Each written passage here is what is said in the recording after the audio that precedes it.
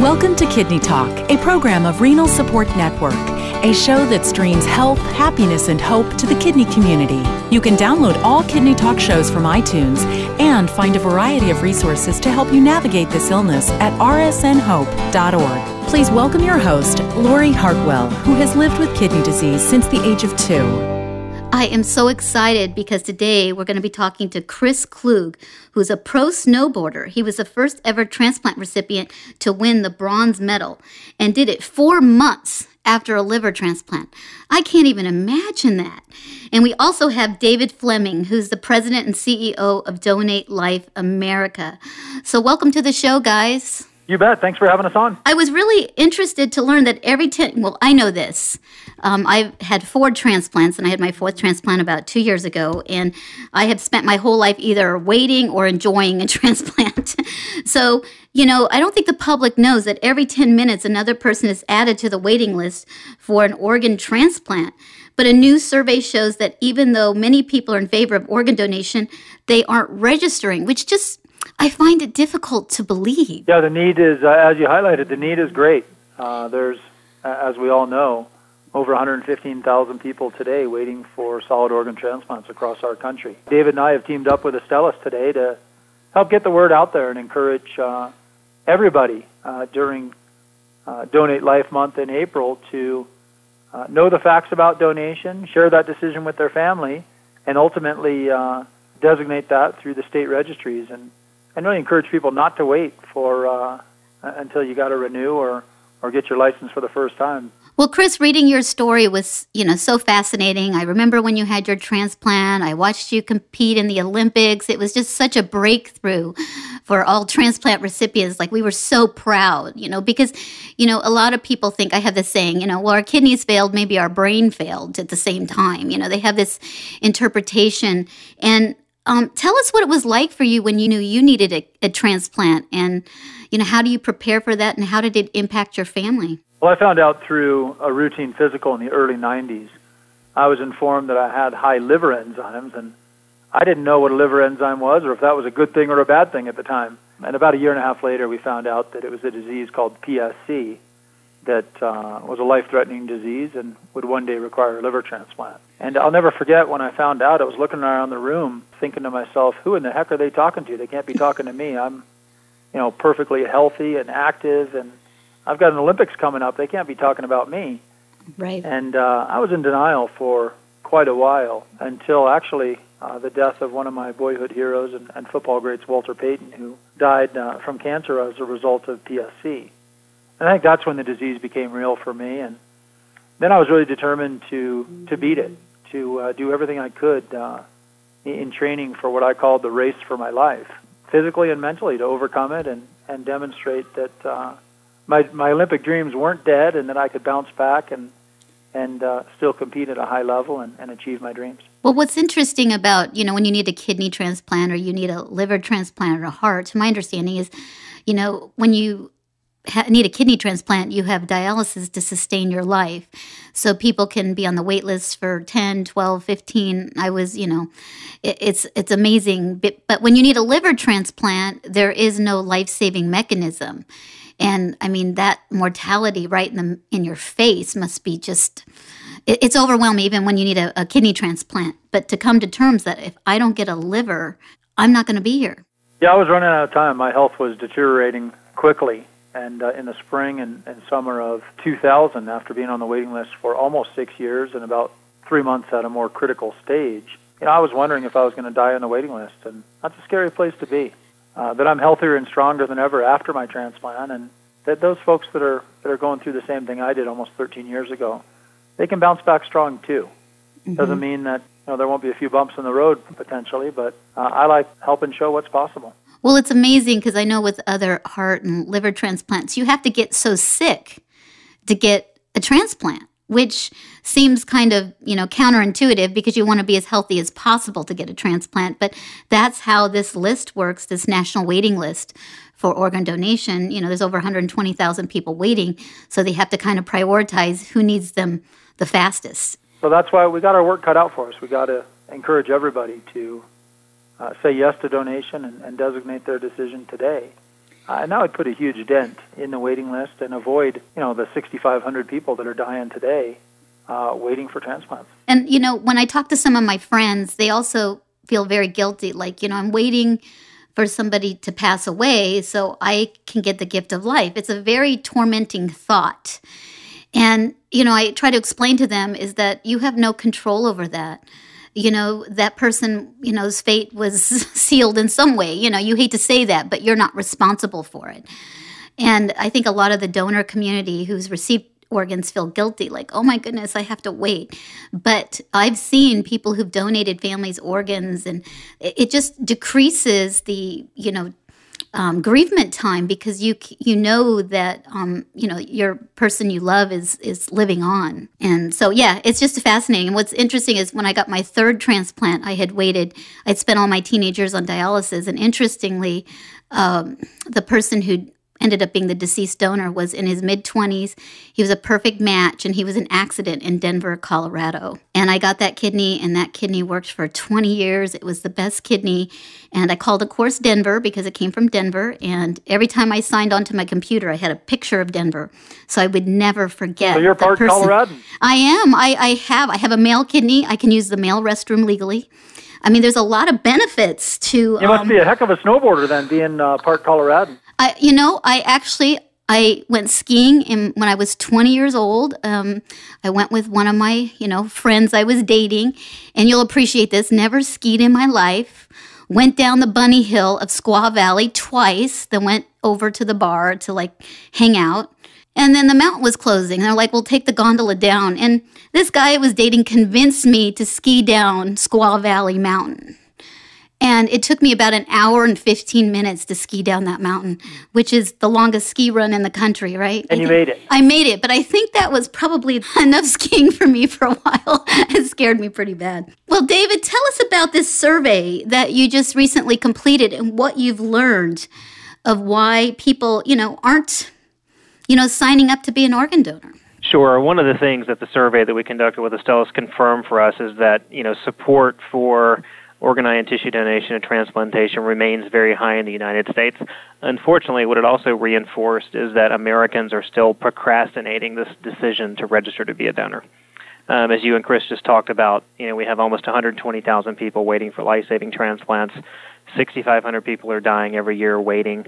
And yet, support for donation is very high. So our challenge is to cut through the clutter, to convince Americans to stop procrastinating making an official decision about something that they already support. And one of the other things that the survey also told us is that hearing from people like you and Chris that have been personally affected by donation and transplantation is the best way to motivate people to get through this procrastination, to cut through the clutter, take a couple of minutes out of their day to register online to be a donor. The survey also talked about some of the myths and misconceptions that are commonly held with regard to donation and transplantation. The good news is it seems like people are not holding on to those myths and misconceptions as strongly as in the past, but we certainly do still see people fighting with things like it's against my religion, though all major religions support donation and transplantation. And the real clear message we want to get across to the American public, and we're just thankful to have Chris and Astellas helping us get this message out, is that you don't have to wait till your next driver's license transaction. You can do it today. You can do it online by simply going to donatelife.net. Click on the register button to find out how to register in your state. And we really don't want people to put it off. You don't want to wait until you have that tragic, unexpected moment to have this conversation. You want to do it in the comfort of your own home, as Chris says. Well, one of the things I hear all the time, and it's like, well, they won't save me if I go to the emergency room because they want my organs. And, I'm like, trust me, they're not that organized. It's not like one place is talking to another place. And the goal of the emergency room is to save you. The organ procurement and the Donate Life, it's totally different. It's not even part of that. And the goal of the hospital is always to save you. So, that's one. Do you hear that one a lot? We hear that one a lot. And that's one of those things that we hear when you're talking to someone and they kind of whisper in your ear, yeah, but are they really going to try as hard to save you if they know you're a donor? I mean, I support donation, but are they really going to try as hard? And that comes from my friends that know I've been doing this for 15 years, and they support donation, but it's this very cynical, latent mistrust of the system. Unfortunately, I think our friends in Hollywood furthered that myth for a long time.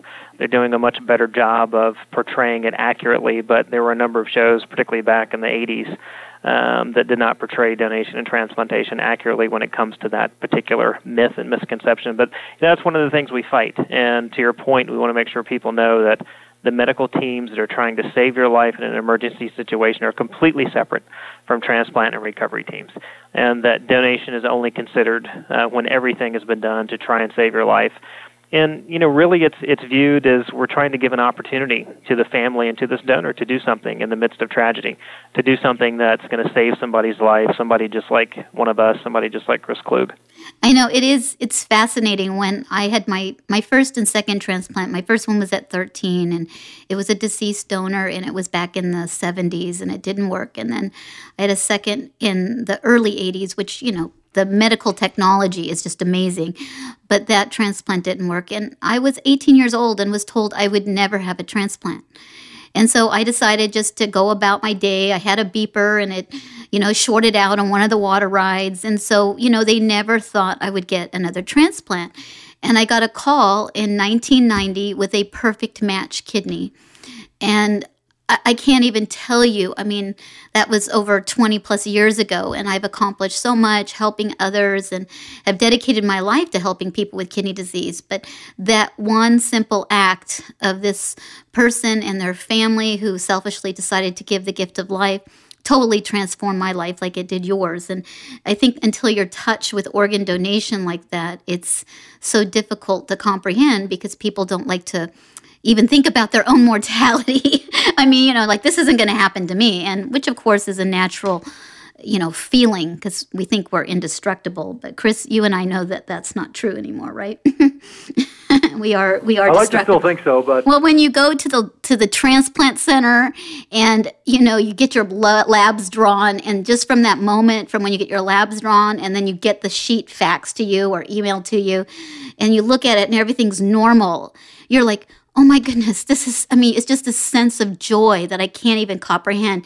It's the first time in my life that I have been normal in every single lab with my transplant, which to me, I've never been normal. Everything is normal. And I don't even think people understand that I had a transplant on Friday, and the following Monday, my labs were normal, which just makes me even want to tear up. That's incredible. Congratulations. It's incredible. I have a 0.8 creatinine, which I like to brag about. So one of the things that shows up on Facebook a lot, and I hope that this has been, squashed, but I think it really plays into the younger generation that, they go to Vegas and they end up in a hotel room in a tub of ice with a cell phone by them and their kidneys removed.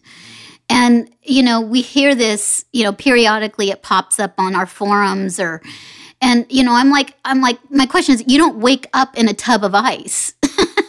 So first of all, that is, ridiculous. But how do these urban legends, they keep popping up of different things that keep to prevent people from, I just have a little bit of doubt about going to sign up to be an organ donor. Yeah, fortunately, we don't hear that one very much anymore. Well, that's good. Because there's never been any kind of documented case similar to that. It truly is urban legend. And once again, some of that is fostered by Hollywood. Of course, anything that is seen on television, of course, must be true. Must be true. So that's one of the things that we try to deal with through efforts at Donate Life Hollywood, trying to inspire accurate storytelling, particularly when it comes to portrayal of medical stories. But, one of the unfortunate things about the human race is that we tend to get very creative when we get bored.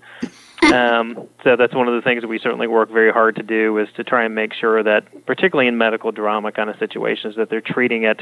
It can be fantastic, it can be exciting without being wrong.